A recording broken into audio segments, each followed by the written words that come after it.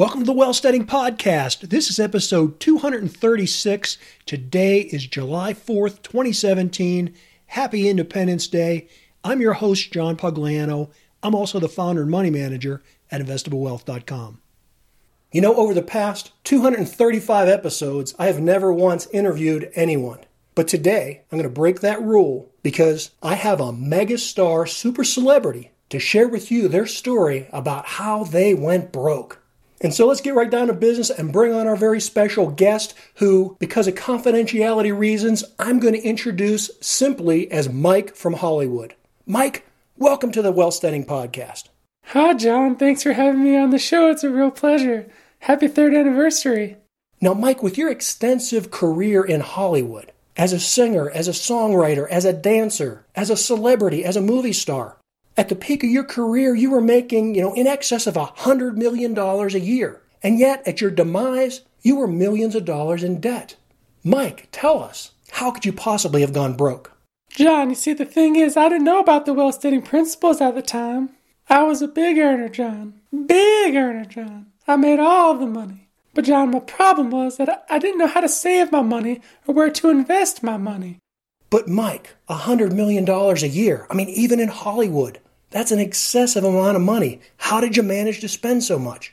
John, you're so practical, John. I had a very extravagant lifestyle, but I didn't have a wealth-studying lifestyle. I just didn't have your discipline when I was earning my money. I would just spend and spend and spend. John, I just got plastic surgeries, skin bleaching, all the amusement parks I built, the sleepovers, all the parties.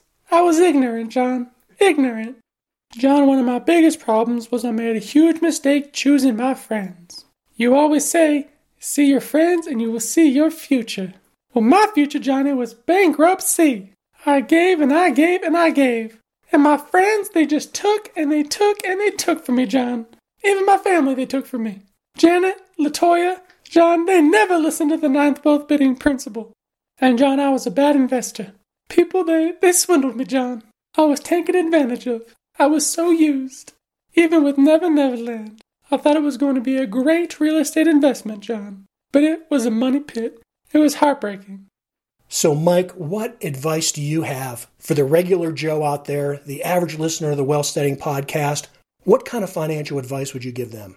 So really, it's simple. Just stick to the 10 wealth building principles. Learn to earn, learn to save, and then, and only then, learn to invest. I just wish that your podcast had been around 25 years ago, John. I'm a huge fan of the show. Mike from Hollywood, thanks so much for sharing your story with us. It's heartbreaking, but I wanted people to know my story. It feels so good to share and expose myself. I'm learning to be a giver, John. Thanks again, Mike. I really appreciate having you on. Promise me next time you're in California, you'll stop by. We can even do a sleepover, John. Yeah, Mike, I'll do that. Yeah, I'll call you. Promise? Sure, yeah, I will. I'll call you. And maybe we can collaborate on a theme song. I just loved your sing-along. Sure, yeah, I will. I'll call you. John, can I take out today's show, please? I just love when you do that. Absolutely, Mike. That's a great idea. I can't think of any better way to end our first interview here in the Wealth Studying Podcast.